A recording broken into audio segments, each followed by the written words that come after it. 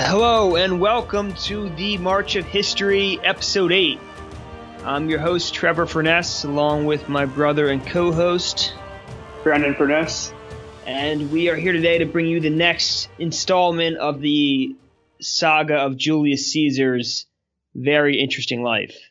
So we left off last time with him supporting Pompey on a number of different special commissions, for example, to clear the Mediterranean of the pirates. Pompey does a fantastic job, and we're going to talk more about that later. And he eventually gets the commission to fight Mithridates and Tigranes of Pontus and Armenia, respectively, and does a great job at that as well. But the point for Caesar being that he was supporting these causes for Pompey to get on Pompey's good side. Now, we had left off with Caesar having come back from being pro-quaestor in further Spain. He had the whole, thing where the Senate thought that he was maybe raising rebellion among some of the provinces on his way back, which I personally think is a load of crap, but, that's just for you to decide. And he's waiting now for his turn to jump into the next election that he can. Each rung on the political ladder has a minimum age, just like in the U.S. we do today, of an age that you have to be in order to run for that position. So, for example, I think for the U.S. Congress, it's what, Brennan? It's 25? It sounds about right. And I know for presidency, it's definitely 35. Yeah, president's 35. And the Romans had similar age restrictions on their positions. So Caesar's waiting for that to happen, but obviously you don't want to just sit there and do nothing, let everybody forget about you in the next few years. So you try to find more creative, outside the box means to do things to make people remember you and make yourself stand out, things that aren't necessarily required on the political ladder in order to get you to the consulship, but would certainly help. And in this vein of thought, Caesar decides to accept a commission to be surveyor of the Appian Way. Now, the Appian Way was a major road going in and out of Rome. So it would be one that many of the citizens used every single day, and fixing it up and making it look nice and usable would definitely be appreciated by the common people. Now, Caesar accepts this commission, and you would think, well, why wouldn't anybody just want this? It's because it's quite expensive. You got to spend your own money. The state is going to give you some money to fix up the road, but if you just use the state's money, it's not going to end up looking that good, and it's probably going to backfire, and people are just going to think you were a cheapskate. The electorate was infamous for holding it against politicians for being cheapskates with their own money, and would never forget that. Yeah, that seems like an interesting thing. Today I would never think, a politician doesn't fix some roads, some highways near me, he's being a cheapskate. I would never, you wouldn't even think of someone today, it being up to them to spend their own money to build out the roads. You would just think, oh, the government didn't fund this, and so they're not putting the money in the right place. But that's definitely something different from now. Is that back then they held the person in the position personally responsible for not spending their own money to support whatever it was that they're responsible for. No, that's definitely a good point. And I guess, there is some of that nowadays. Like, you'll hear politicians saying that, I won't be accepting money from big campaign donors or whatever. But it's not, like you said, it's not the same. It's not. Back then, it seems to have been much more personal, which goes along with what we've been saying about politics in Rome all along, is that politics are inherently personal in Rome, and even the money that you spend is expected to be personal while holding your position, which it is rather odd. Yeah, you would think. Then if you care a lot about the Appian Way, you just elect whoever's the richest to run it, or at least whoever's just because they're rich doesn't mean they're going to be generous, cheap, right? Yeah. So yeah. Crassus was famous for being rich, might not famous want to for being a cheapskate. Yeah, exactly. So the people might not want him in any office. Yeah. So, but even a cheapskate like Crassus would know that if I'm publicly seen to be cheap like this, then the people may hold it against me in the next election. Yeah. So even he would try to be somewhat generous. And so every politician knew what was expected of them, and they would spend money to varying degrees. But inevitably, you always have your cheapskates, people that just can't help it. They just can't help themselves but be cheap. And the people did not like this, Well, Caesar was not like that. First of all, I said he spends a lot of his own money on the Appian Way to improve it. He doesn't have a dime. So when I say he spends his own money, I mean he's borrowing huge sums of money and taking on huge sums of debt. Yeah, it makes you think. I mean, somewhere along the way in one of these offices, there must have been some guy that was the most generous he could be, but just didn't have any money. So he just still took out lots of debt. Maybe that is Caesar. I was just going to say that guy is Caesar. Yeah, so he was known for being like the most generous of politicians perhaps ever in the history of the Republic, and he didn't have a dime, so just giving away other people's money, really, mortgaging himself to the hill and essentially gambling on his own future, saying that, I'm betting that this is going to bring me a return of popularity and votes, and I will be elected to ever higher ranks within the political ladder and eventually reach the consulship and be awarded governorship of a province where I can then exploit all the people of the province, get all this money back, or start some kind of war where I can, take a bunch of booty from some enemy, sell it, and pay back all these debts. And everybody lending money to him is also gambling that same gamble. They are betting on Caesar as well. And that's the thing. Yeah. Not just anybody could borrow all this money and give it away to the people. A lot of lesser politicians would have been capped. The people lending the money would have said, no, I'm not lending you. Like, that's a crazy amount of money. Let's cap you at a normal amount. So Caesar had to convince all these people lending him money to lend him obscene amounts of money for him to spend it on obscene things. So he's not only selling the electorate on himself, he's selling these lenders on himself to lend him all this money as well. Yeah, I was going to say, like, he must have had confidence in himself. Like, it can't just be you get the money, but you also have to think that you'll be good enough to meet the gap between you and the people to get that popularity that you need to be able to then pay back those debts. But yeah, I didn't think about that. Also, the debtors in the first place must have had confidence in them as well. Yeah, and you think, well, who are these people? Some of them are maybe businessmen, some of them are bankers, but some of them are other politicians like Crassus. And Crassus was famous for lending money to young politicians on the rise, and then requiring things of them when it came time for him to vote on something or get something done that he wanted. They would be beholden to him because they owed a bunch of money to him, and he would lend this money interest free. And then when a big vote came or something that really mattered came about, he would then call the money all due at once. Of course, the people he lent the money to, if they had the money to begin with, they wouldn't be borrowing from him, So then he'd say, "Whoa, I guess we can find an alternative arrangement. Just make sure you vote on this ballot correctly or on this bill correctly, and I won't be calling the loan in today." So he would do that to people. So Caesar's taking massive gambles, and he really is betting on himself and that this is all going to pay off, because this could all end ruinously. And we're going to see an example of a guy later in the podcast that happens to, and it does not end well. And this guy is kind of a similar story to Caesar, but different in some ways. But yeah, he's taking a lot of debt on, actually an enormous amount. It was not uncommon for young politicians on the make to take a bunch of debt onto themselves, not just for running for office, but also just for appearances and to make yourself seem, like somebody on the make and somebody that's got wealth and keeping up with the Joneses. But even among the politicians of Caesar's day, Caesar's debts were considered remarkable, exceptional, absurd. In fact, there's a story of him commissioning a villa to be built in the countryside, and then when it's finally finished, he immediately says it doesn't meet his standards and orders it all to be torn down.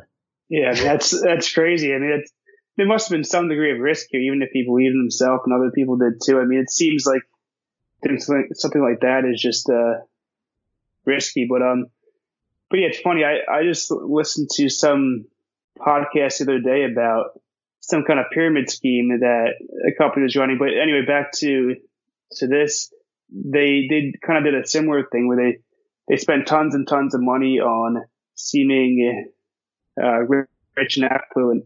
That way they could basically just convince people that they were rich and affluent and that the scheme was doing well, and then get more people underneath them. So I wonder if Caesar's running a bit of a pyramid scheme. No, that's exactly right. I mean, I wouldn't say a pyramid scheme, but it's the whole idea of act as if, right? Act as if you're successful, act as if you're rich, act as if you're going places, and people will believe all of those things to be true. Right, and then it'll be a self-fulfilling prophecy. Exactly. It is a self-fulfilling prophecy, but it's you have to have kind of nerves of steel, because this whole time, you're mounting up these massive debts that nobody has seen the likes of which before, and hoping that this can all work out in some way in the future. I mean, you could get sick tomorrow. You could get hit by a carriage. You could. This is ancient times. People died all the time of who knows what, and nobody even knew why. His dad died putting on his shoes one morning. Man. But I guess if you're thinking about it that way as well, what's it matter? If you think I could die putting on my shoes tomorrow, then why not take on all this debt? Yeah. So that's a good point, man. I wonder how much his father dying like that had an influence on him. Thinking that what's it matter anyway? Let's just take the big risks. Yeah. But then convincing people to lend you money when they know that people can die so easily back then, and they know that things happen. It makes the sale to the lenders tougher. Well, he seems to have managed to have done it. Now, he spent a bunch of his money, and it showed that he would be a good candidate for the next position on the political ladder, or as they called it, the cursus honorum, or the race of honor, which is the same word they used for the chariot races. They knew that politics was like a chariot race where you could crash at any time, crash and burn, and be thrown from your chariot, and there was political wrangling and bumping into each other. So it's funny they have the same name for their chariot races as they did for the race up the political ladder, cursus honorum. And the next step is called aedile. Now, aedile was not a required post on the totem pole of political offices. It was an optional one.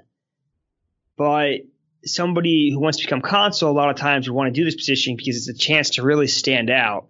And the aedile was in charge of staging public games and the upkeep of public places. So Caesar, spending a whole bunch of money when he was restoring the Appian Way, had shown to the people, hey, if I'll spend this kind of money when I'm surveyor of the Appian Way, imagine what I would do as aedile. So he runs for aedile and he's elected. And like I said, this is an optional position because there were some positions that were open to other politicians that weren't open to Caesar because he was a patrician. Other politicians could have run for tribune of the plebs and made a name for themselves by supporting some bills of the people. As a patrician, Caesar's not allowed to do that. So he doesn't want to sit there and wait, sitting on his hands for the next, 5-10 years, or maybe not 10 years, but until he can be praetor. So he'd rather be aedile in the meantime, even though it's optional. Now, some politicians didn't want to be aedile because they felt that it was a position that required you to expend exorbitant amounts of your own money, and they had no desire to be doing that. But Caesar never had a problem with that.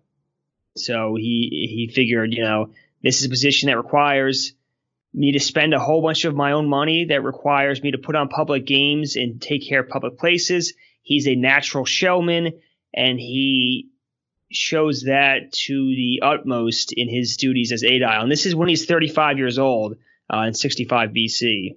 So if you had thought that Caesar was spending a lot of money as a surveyor of the Appian Way, then he puts that completely into the shade as aedile. And he spends grotesque amounts of money. So at this point, has he even paid off his previous debts from the Appian Way? No, he hasn't paid off any debts. In fact, I think it's Plutarch says that he had an enormous sum of debts before he even began political life. Before he was even 30 years old and could run for the first office, he already had huge debts.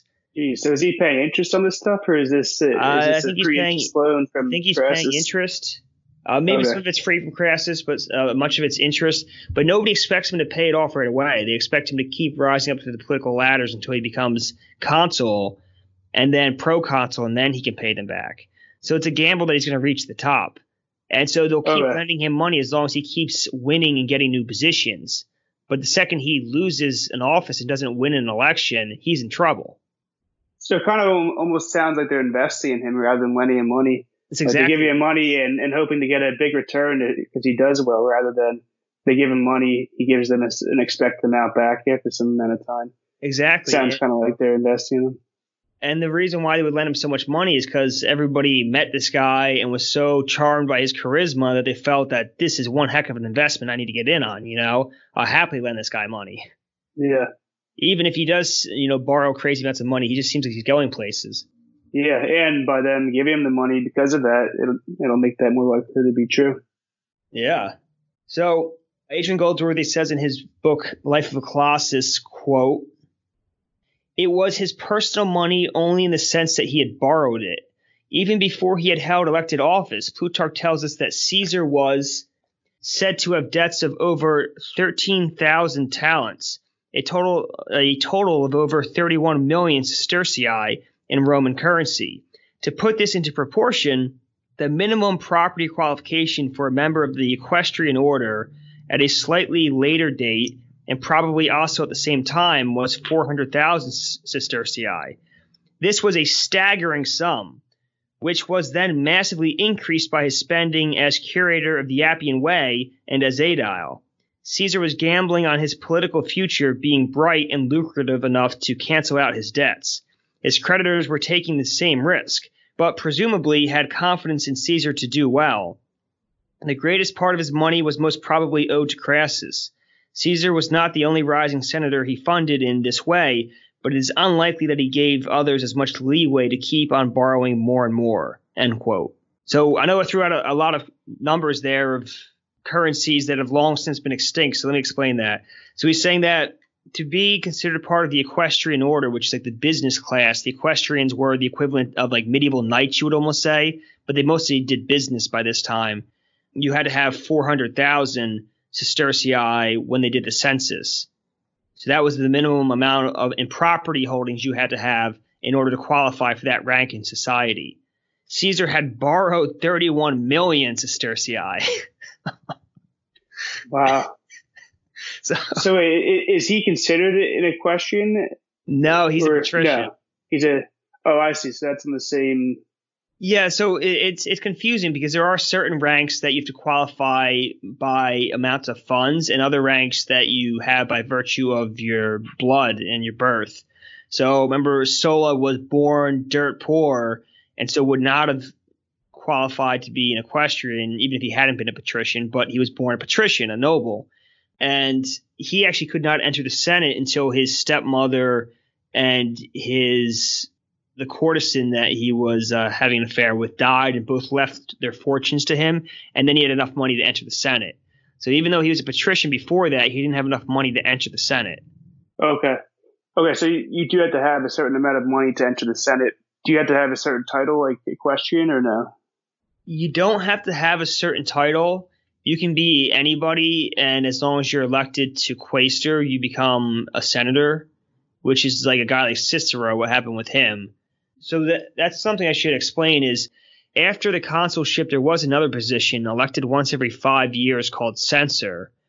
And the censors were typically elder statesmen of the Roman Republic. They had been consul already, and it was their job to hold the census every 5 years. And they would count all the people in the Republic, all the citizens at least. They would count the amount of property each person had, and by that, then give them a ranking, basically. You are of this social status, you are of that social status. And the census was essential to political life because it fostered such an environment of competition between the citizens because everybody wanted to rise in the next census. It brought a lot of benefits. And everybody knew about each other rising or falling in the census. So, it was very public. And so I forget where I was getting at with that. But essentially, the censors would then say, okay, you have 400,000 sestertii in property. You can be an equestrian, which is considered pretty high up on the social status. So that's 400,000 in property. Caesar had borrowed 31 million. Yeah, before he held any office, he had borrowed 31 million. Wow. Yeah, I was going to say, it's interesting to think that money is actually qualification to run for an office. That's nothing like today. It's almost like the opposite.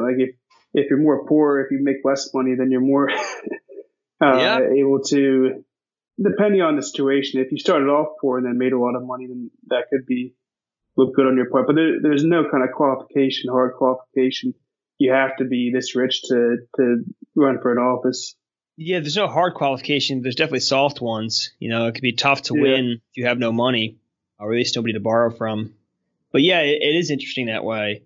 But it looks like, a guy like Caesar, who clearly his debts way outweighed his assets, was still in the Senate. So maybe they counted borrowed funds as well, or access to funds. Yeah. Maybe he's just seen as patrician and such a charismatic and up-and-coming force that it wasn't really thinkable to try and give him the boot out of the Senate, because they would kick people out of the Senate, the censors, if you didn't have enough money, or if you were acting unscrupulous.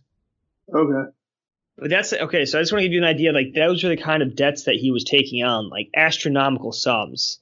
But Caesar has a flair for showmanship and for style, and he displays them to the utmost in his role as aedile. And he hires so many gladiators, because remember, one of their jobs is to put on public games. So he hires so many gladiators that he holds around 320 single combat fights between gladiators. So you got to think that's at least 600, or probably. Well, I guess it maybe didn't all happen at once. But he brings in so many gladiators into Rome and decks them all out in silver armor, which is the first time anyone had ever done that in Roman history, decked out their gladiators in silver armor. Imagine how much money that costs. And he brings so many into Rome that his political opponents get nervous. They get terrified, actually, that he's planning some kind of coup against the government. And they rush through a bill limiting the number of gladiators you were allowed to have in Rome. And this actually limited the amount that he was able to put on. And he wasn't actually able to meet the promise of how many games he said he was going to put on for the people because of this bill. So, you can imagine how frustrating that is for Caesar. He's promised the people these grand games. He's really gone through a ton of work to do this. And then his political opponents, rush through a bill that says, hey, you can't have all these gladiators. Basically, too bad. Yeah. And so at this point, has he already spent the money and now he's just left with a bunch of gladiators he can't use? Or he might. They don't say, but that's a good point. They don't go into that detail. He may have a whole bunch of them just sitting outside of Rome that he's not allowed to bring in Rome. But he puts them all in silver armor and has them fighting for the people. And then Suetonius says that he fills and he's one of the historians that one of the primary sources, says that he fills the Comitium, the Forum, and its adjacent basilicas and the Capitol itself with, quote, a display of materials which he meant to use in his public shows, building temporary colonnades for the purpose, end quote.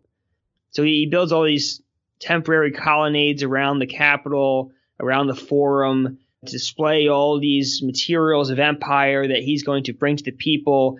And he does not just gladiator shows, but he also puts on wild beast hunts and tons of plays and probably theaters that were erected just for the purpose. And this is not all from his money. He gets some money from the state. A ton of it is borrowed from other people. But he has fellow aediles, and one of those fellow aediles is a man by the name of Marcus Calpurnius Bibulus. Bibulus enters the stage, and Bibulus was Caesar's partner in the aedileship. And Bibulus contributed a bunch of his own money as well. Nowhere near as much as Caesar, but still a fair amount of his own money. And Bibulus would get no credit for this. Caesar was so flashy, so popular. Yeah, I was going to say, why is it? Everybody gave Caesar credit for it and said, this was all Caesar's doing, because it wasn't enough just to spend money. People often spent fortunes on this stuff and then fell flat on their faces when the show didn't go right, or didn't look good. You had to have a flair for the showmanship. So Caesar had both the ability to put on an incredible show and the willingness to borrow massive sums of money to put it on, and was just such a person that was, front and center in everything that he did, that Bibulus just got put in the shade by him. And so nobody gave Bibulus any credit for this. And this would cause Bibulus to be resentful of Caesar, obviously. And this is not where this would end. These two would remain lifelong rivals, and Bibulus would come to despise Caesar on the level of like a Cato, the way Cato hated Caesar. And they would become lifelong enemies after this. Maybe they didn't like each other before that. I don't know. But we know this is the first instance of them serving in office together, and it won't be the last time. So now does Caesar also hate Bibulus back, or is it more like, because I know in the past we've talked about how Caesar is always forgiving people, but in this case, did he also feel the same way, just held a grudge against Bibulus? No, Caesar seems to have almost like looked down on Bibulus, like he wasn't worth hating. Is that just because of his funny name, or No. this all seems to get back to that his name is Bibulus, and It might, because he must. I pulled up his Wikipedia page, and here's what it says about him. Like in the very second line about him, I've never seen a Wikipedia page like this. It goes, Marcus Calpurnius Bibulus was a politician of the Roman Republic. He was a plotting conservative and upholder of the established social order who served in several magisterial positions alongside Julius Caesar and conceived a lifelong enmity towards him. But it describes him as a plotting conservative and upholder of the establishment. 2,000 years later, he's still getting trashed on Wikipedia now. The definition of plotting is slow-moving and unexciting. I don't know of any other Wikipedia page where they start out with an adjective like that. They call you plotting right from the get-go. But it's funny because that is the way I have come to think of him from reading all these stories. Not that anyone in the ancient sources ever describes him as being plotting, but it just seems to be like the reputation that he seems to have gained over the years. And he may have even had that reputation at the time, but he just seems like maybe he was a capable guy. Maybe he was a hardworking guy. Who knows? But he was put next to this like superstar of a human being, Julius Caesar. He's going to put anybody in the shade. And Bibulus always had the misfortune of being in office at the same time as Caesar because they were the same age, and so always got put in the shade. But yeah, maybe part of it's his name. Just sounds like a goober, Bibulus. Yeah, so I would think, to get to that point, he must have been, he must have done something. He must, not be some kind of complete joke or something. But at the same time, I mean, I guess someone could be good at things, but just have like a personality that still, people don't find agreeable. And then so they just, despite him doing fantastic things, people just kind of make fun of him. Yeah, I mean, I don't think he ever accomplished anything major. He was more just trying to stop Caesar every step of the way. And that's the thing you'll see about Caesar's enemies. They weren't really trying to accomplish anything outside of stopping him. Like they didn't have any alternative view for the Republic. Like, he had an alternative. Like, he wanted changes. He had changes he wanted to make to the Republic. The Optimates felt the Republic was just fine the way it was, and almost like it was perfect at its creation, and any changes to it were changes in the wrong direction. So they didn't really have anything that they wanted to change. They wanted to leave everything the exact same. So they were more just obstructionists than anything, which is not to say that's bad if you actually believe that the Republic was perfect when it was first founded, and maybe it was, but I mean, as we've talked about, so many things have changed since then. There's been civil wars, the wealth disparity has gone out of control in Rome. They have a massive empire now. They're not a city-state. So a guy like Caesar and a lot of the populares believe that they need to change the laws of the Republic to change with the times. And a lot of the Optimates think that, no, that's against the traditions and we need to leave everything the way it was. Okay. And so Bibulus, he was an Optimate. Yeah, he was definitely one of the arch Optimates. And so I want to read one more thing about Caesar's debts real quick because I just came across it. Plutarch says that, quote, many thought that by incurring such expense to be popular, he changed a solid good for what would prove to be a short and uncertain return. But in truth, he was purchasing what was of the greatest value at an inconsiderable rate. So Plutarch says a lot of people thought that he was buying like a short-term cheap popularity that was going to, get him nowhere. But in reality, what nobody realized was that he was buying at a cheap rate long-term fame, for the ages. And then I want to read this quote by Bibulus, too, that Suetonius tells us about. During the aedileship or after the aedileship, Bibulus remarked openly, quote, the temple of the heavenly twins in the forum is always simply called Castors, and I always play Pollux to Caesar's Castor when we have a public entertainment together. So what he's saying there was this temple of Castor and Pollux, and they were like these twin gods or brother gods or something like that, but people just shortened it when they said it's the Castor or the temple of Castor. So he says whenever they're in public putting on games, Bibulus feels that he plays Pollux to Caesar's Castor. It's the games of Caesar and Bibulus, but nobody ever says Bibulus. They forget about him. So even Bibulus is admitting this. Yeah, it's interesting. I remember hearing one thing one time where there's some kind of dispute about it may have involved like some different artists, some different musical artists, but a lot of artists are going back and checking when they have a song that says by this person and this person, this person, naming the members in the band. They want to make sure that they get the order right for who is like say if there's the Beatles and it was mostly like John Lennon that wrote that song. They want to make sure that his name comes out first because over time they notice that the names tend to get cut off and only show like the first name or something for a song. And so they went back and made sure it's the right order. So yeah, it's kind of similar to what you're saying here with Caesar's name being first and then Bibulus. I mean, now no one even knows who Bibulus is. People know, everyone knows Caesar. So exactly. I guess it's true. It's important to have your name first. It's true. And it was true at the time in the short term. It's been true over the long term of thousands of years. People have forgotten Bibulus. And I mean, this is a recurring theme. They'll serve in like major postings later together where people will forget about Bibulus too. I don't want to give away the story, but it's actually a pretty good one. And Caesar, on his part, at this point, hasn't really given Bibulus a reason to hate him. He's just, shining bright, and Bibulus doesn't like being put in the shade. But later, Caesar definitely gives Bibulus a reason to hate him. But you'll have to wait to hear about that one. Now, Plutarch, another one of the primary sources, says that Caesar was showing such generosity and magnificence in his presentation to the people that the people began to eagerly look forward to finding him new offices and new honors to repay him for his generosity. So basically, the people are so in love with Caesar after putting on all these games at his own expense that they are eagerly saying to him, hey, we want to find you new offices, we want to find you new postings, new honors, anything we can do, because we just love the things that you put on for us so much. They want to serve him any way possible. And this is also advertising his name. People before who didn't know the name Julius Caesar, they definitely know it now. Now, at the height of his popularity with the people, and while he's still aedile, Caesar, he does another remarkable gamble. He brings out images of Marius and figures of the god Victory to be secretly placed at night in the Capitol. So he has a whole bunch of people bring out these trophies of Marius and Victory and put them onto the Capitol Hill and decorate the whole area in the middle of the night. And everybody wakes up in the morning and they go and they see these glittering gold statues with inscriptions referencing Marius's victories over the Teutones and Cimbri, and how great of a general he was and how he had saved Rome from the threat of the German barbarians coming down from the north.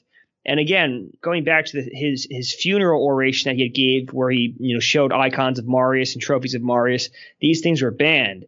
You were not allowed to show the trophies of Marius, even though in many of the temples you'd see trophies of many other war heroes of Rome's past. But Marius was banned because Sulla's establishment still held grip on power in the city. And now, what exactly do you mean by figures of victory? Do you mean like figures depicting Marius's victories? Or? Yeah, exactly. Figures depicting Marius's victory, maybe figures showing the god, I think it's a god Victory, clenching maybe a sword, an inscription of Marius underneath and what Marius had done, war medals that he had won. Maybe he had won medals for saving this unit or for doing this remarkable deed, and Caesar's displaying all these honors that he's won, things like that, because Marius rose from the ranks as like a common ordinary soldier to become consul. So he fought all the way through. He was a lifelong soldier. Right. And they say that the people were surprised at the boldness of the person who had set all of these things up, because it was against what the establishment would want. Nor was it hard for them to guess who had done it, we're told. So even at this point, they're surprised at the boldness of the person who did it, but they don't find it very hard to guess who had done it. They all know, oh, this must have been Julius Caesar who did this. So he's already making himself stand out as, one of the top dogs in the populare tradition. Yeah, that's interesting. That's the fact that he's getting credit without taking credit. I wonder if there are other things that were done that he also got credit for. At that point, they assume, any great thing that happened, must have been Caesar. Wonder if there's anything else that, great that happened. Maybe something that Bibulus did that Caesar also got credit for. Oh, definitely. He definitely got credit for things Bibulus did. I think that's what made Bibulus so mad. Right, yeah. Maybe not. it sounds like, I mean, in this case, he did do it, but if there's cases where he did do something, didn't tell anyone, and got credit for it, I would imagine that there would be cases where he didn't tell anyone, and then people also assume, even if he didn't do it, that he did it. So. Yeah, and vice versa. There's many times where he's accused of being involved in plots against the government, which he may have had nothing to do with, but because his name is just such a hot topic name, people just love bringing him up in any situation. He gets credit where he doesn't deserve credit, and he gets blame where he doesn't deserve blame. He's such a polarizing figure that he's quick to be brought into any situation. Yeah. And all that, I guess, is publicity. Exactly. There's no such thing as bad publicity, right? Yeah. Now, the word spreads around the city like wildfire about these statues and representations of the victories of Marius, and people and crowds flock to the Capitol Hill to see all these statues and to see for themselves, had somebody really done this? This seems like craziness to them. And some of the people who come, they are optimists, and they start to yell out, and they go, and this is from Plutarch, quote, they called it a quote, open attempt against the established government, thus to revive those honors which have been buried by the laws and decrees of the Senate, that Caesar had done it to sound the temper of the people, whom he had prepared before, and to try whether they were tame enough to bear his humor, and would quietly give way to his innovations, end quote. It's kind of a confusing quote, but basically what they're saying is that this is an open rebellion against the established order and the established government right now to revive these honors, which they have specifically banned, and that Caesar did it specifically to fire and rouse up the people and to see if he could get away with it, and to see if the establishment would try to stop him, or if they would be too meek to do so and would, yield way to him, basically. Which, I mean, they're not exactly wrong about that. It's kind of exactly what he's doing. Yeah. We're also told that the populares become emboldened by this.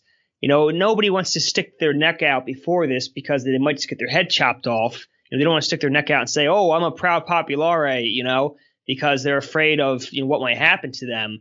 But now with Caesar behaving so absurdly boldly, it emboldens the rest of them. And suddenly it's stunning how many populares there are around the city.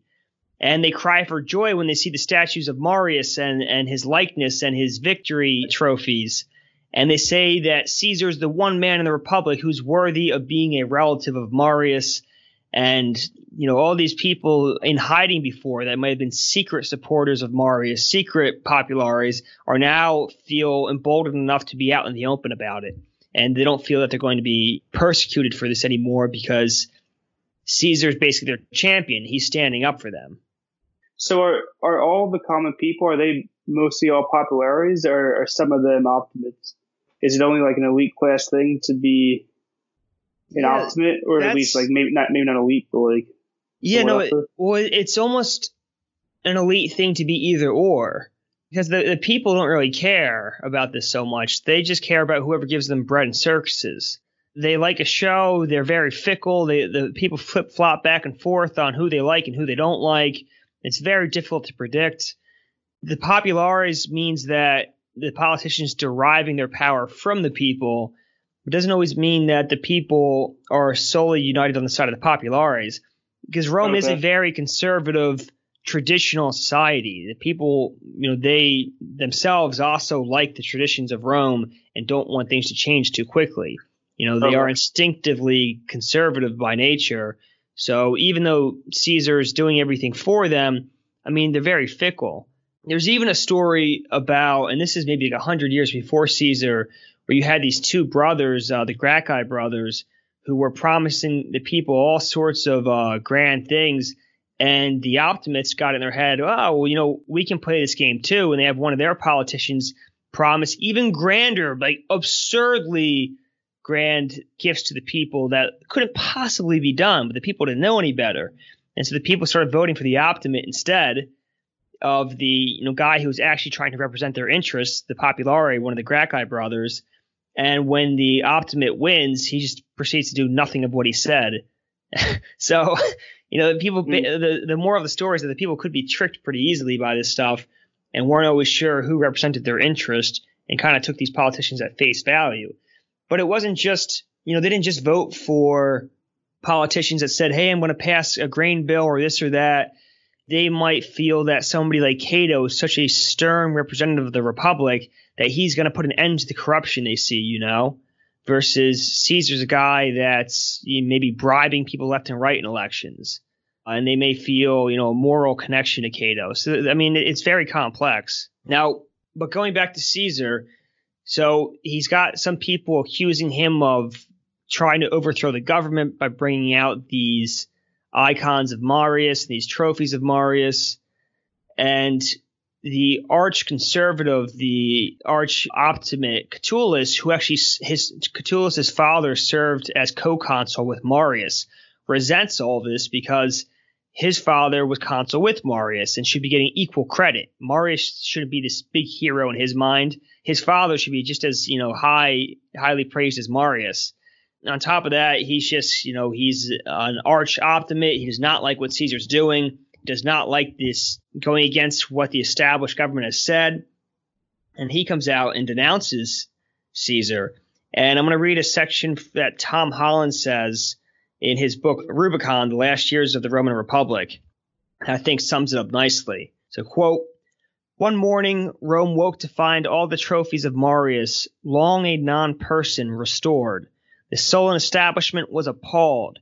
After Caesar had coolly admitted his responsibility, Catullus went so far as to accuse him of assaulting the Republic with a battering ram. Caesar, playing the innocent, responded with outrage himself. Had Marius not been just as great a hero as Sulla? Was it not time for the rival factions to bury the hatchet? Were they not all citizens of the same republic after all? The mob assembling in Caesar's support roared out its answer. Yes. Catullus was left to sputter impotently. The trophies stayed in place. End quote. Yeah, it's good that I guess a good political move that is kind of uniting, even though there are these two rivaling factions, the Sulla people and the Marius people, that he's kind of, now that they're both gone anyway, uniting them back into Romans. Absolutely, yeah. And he makes the point that, Marius was a hero of the Roman people. Why should he be ignored? And, again, this is a gamble. He's hoping that people are going to support him in this. But I think just doing the deed of bringing out these trophies and icons is not enough. Had he been accused by the establishment and had he gotten nervous and scared and given a weak speech, maybe the people wouldn't have supported him. But he stood up there proudly and, gave this great speech about, was Marius not the same kind of hero as Sulla? That got the people really riled up, and they cheered him on, and they screamed, yes, he was. And then, the establishment and Catullus didn't feel powerful enough to do anything about it, so Caesar wins. But I got to think if he's not such a great orator, maybe he doesn't win that exchange. Yeah, definitely. I'm sure if he got up there and if he second-guessed himself, wasn't sure of himself, and of course people that, might have been his supporters are going to second-guess themselves. Exactly. And the people were very fickle. They were willing to be persuaded by either one of them that made the better argument. They just kind of you say this about the people. They kind of just enjoyed the show of watching the elites of their society fight each other all the time, They just felt like it was good show, good theater to watch. So, yeah, Caesar wins that exchange and wins another political victory there. But during the same time when he's aedile, something else happens that he gets caught up in, or at least is accused of. In 66 BC, Publius Cornelius Sulla, who's the dictator Sulla's nephew, and then another man named Publius Atronius Paetus are elected consuls. And those are not names you have to memorize or anything. I just mentioned them just so you know who they are, but they're not going to stay in the story for very long. Now, the two losers of this election, or two of the losers, maybe like the runners-up, Lucius Aurelius Cotta, who's a relative of Julius Caesar, and a man named Lucius Manlius Torquatus, decide that these two guys that had won had bribed the electorate, had behaved unethically, and decided to prosecute them under a recent bribery law that would strip them of their office, expel them from the Senate, and deny them the rights to display the symbols of any public office, and would bar them from entering politics ever again. There had been a number of laws passed about eliminating corruption from elections in Rome in recent years, and they didn't really seem to have any effect. Bribery was almost expected in the Republic. It was a matter of how much did you bribe, and I guess these guys, Sulla's nephew and Atronius, did it a little bit too obviously and a little bit too aggressively because they're actually convicted of this. And Atronius even tries to use a gang of supporters at the trial to intimidate the court, or if that didn't work, to break up the court altogether, according to Suetonius, but it does not work. They're both found guilty, and once they're both found guilty, Cotta and Torquatus, the guys that prosecuted them, end up taking office as consuls. Now, stick with me here. Sulla and Atronius, the two guys that had originally won and got prosecuted and thrown out of office and banned from all political life, they couldn't let this go. And they plot a conspiracy to assassinate Cotta and Torquatus, the guys that prosecuted them, when they take office in 65 BC.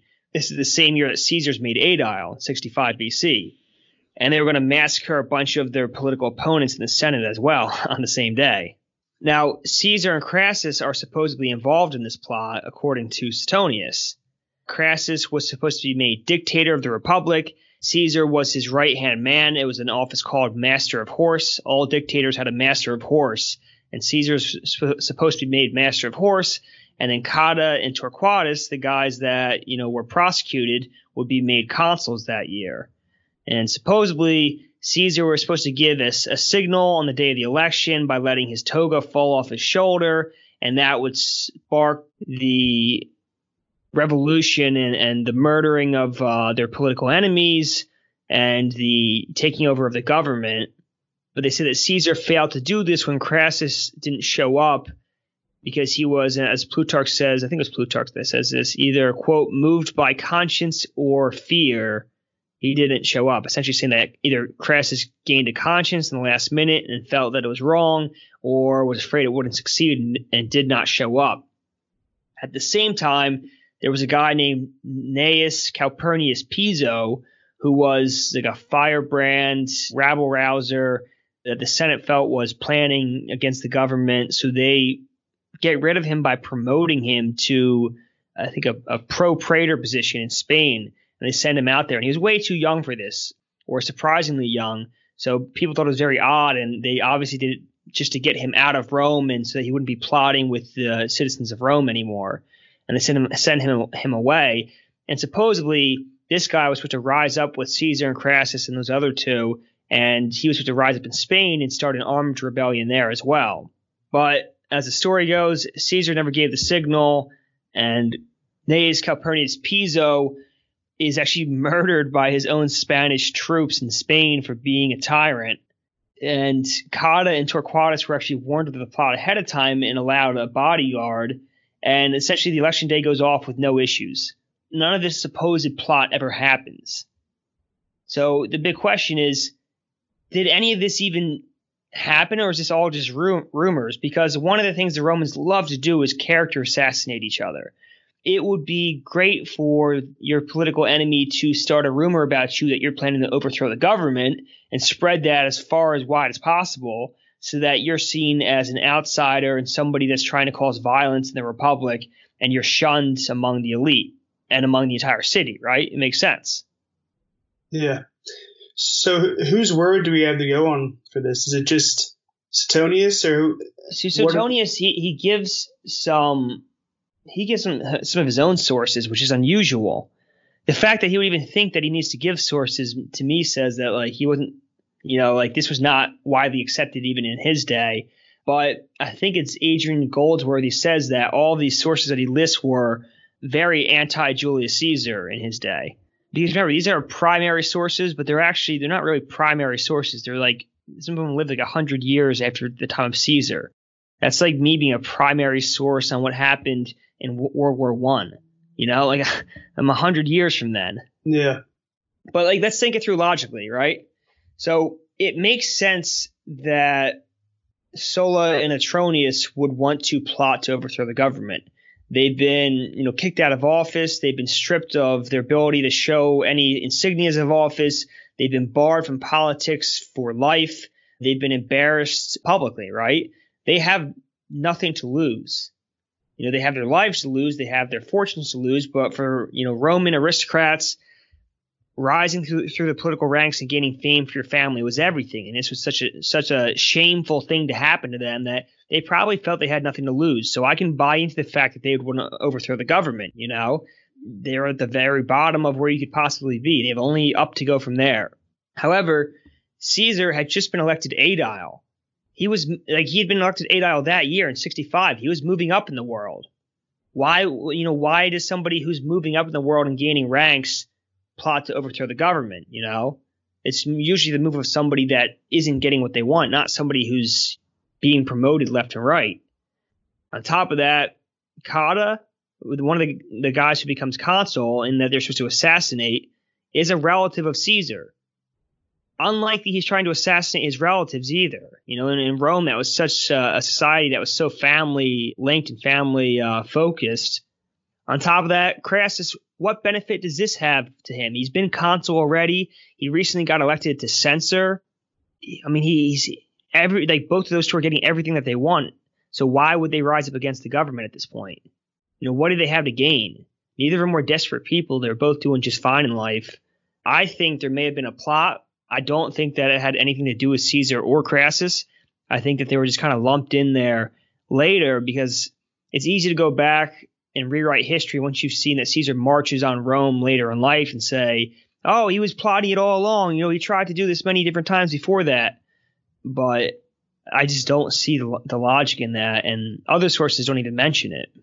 Yeah. I mean, it's like a crime scene. You have to question, was there a motive? And if there was no motive, I mean, you could say, yeah, maybe this person did it, but if it doesn't seem like there was a motive, then it's hard to convict. Yeah, and it would be one thing if if all the sources said, oh yeah, this happened, Caesar was involved, but it seems like it was rumor even at the time, and a bunch of these primary sources don't even mention it. Like Plutarch makes no mention of anything of this. And Suetonius is I mean, if you read his text, he's definitely anti-Caesar. I'm not sure why. Was he an optimate? Well, I mean, he was alive during the time of the emperors, so it was a whole different time period. Right. Maybe he felt resentful that Caesar had eliminated the Republic, but I'm just surprised you could even print anything bad about Julius Caesar when the emperors were in charge, So you're saying that the emperors would have been against anyone publishing something bad about Caesar? Yeah, because, their entire legitimacy comes from him and Augustus. Really, Julius Caesar is not the first emperor of Rome, as many people say. Yeah, Augustus was.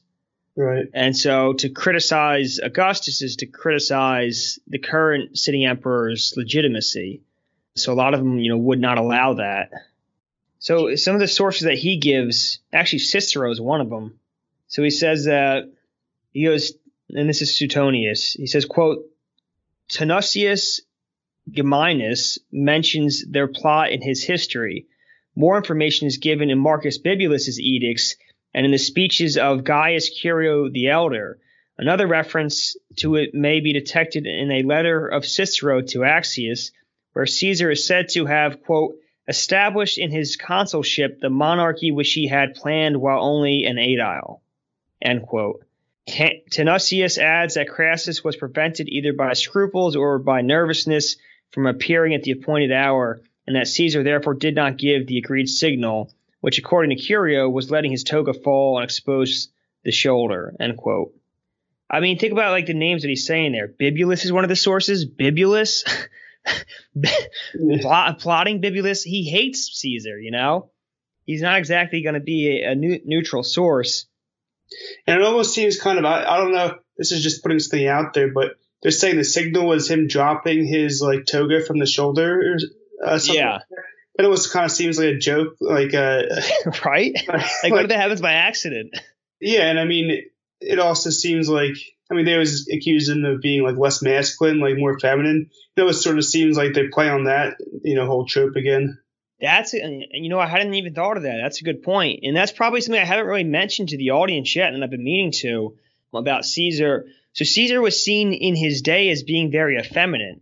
which is surprising because you think of him as like this alpha male, leading armies and conquering peoples and winning in the law courts and trying to prove himself by sleeping with everybody's wives. But the Romans had a very different idea of masculinity, and they saw Caesar as being effeminate because he dressed so stylishly, because he did sleep around. It was not the mark of machismo to sleep around. That was the mark of effeminacy. And they felt that he was what they describe as like a dandy, basically, and that he wasn't masculine. And, they didn't respect him because of that. A lot of these optimates, these traditionalists. So you're spot on. It does sound like maybe something that they were trying to, link to him being more feminine, like the toga falling off his shoulder. Yeah. Yeah. Yeah. Just the whole thing. And you also got to think they're writing about a conspiracy that never happened.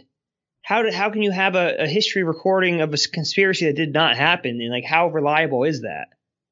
It'd be one thing if Caesar dropped his toga to his shoulder and then everybody starts dying, then you would say, oh yeah, there was definitely a conspiracy. We saw it happen, But you're saying that nothing ever happened, but this was the plan. Well, who told you that was the plan? Usually conspirators don't go around telling everybody afterwards, hey, we had this plan to murder all the senators, but we decided not to do it because Crest didn't show up. How does the word of that get out? Yeah, no, it's tough enough. When an event does happen to link, if there's no solid evidence to link, who did it or to prove a conspiracy. But if it didn't even happen, yeah, I mean, it's, really kind of a loose accusation. Exactly. That's the way I see it. But, it is history. We don't, we're not certain one way or the other, but I just don't think that this happened. I don't think he had anything to gain. I mean, he had many chances to rise up against the government in the past and never did. Why choose a harebrained scheme like this? Yeah. And you'll see even when he eventually marches on Rome later in life, he's so hesitant to do it and tries, he does an enormous amount of work to try not to march on Rome. And he's almost, you could say, almost forced into it. I mean, at the end of the day, only he could make that decision. But he was put in such a corner that that became his only option. Either stand down and allow yourself to be prosecuted or march on Rome. But he had no intention of doing that. He liked to be loved by the people. The people aren't going to love the guy that murders a bunch of their senators and takes over the government. But I do want to read another quote that Tom Holland goes on to say after the part about the trophy staying in place and Caesar wins the exchange with Catullus. He goes on to say, quote, episodes such as this serve to demonstrate the popularis tradition, scotched but not destroyed by Sulla, was starting to revive. It was a striking achievement, but it came at a cost. For the plebs who idolized Caesar, his munificence was key to his appeal, but his enemies could reasonably hope that it might also prove to be his downfall.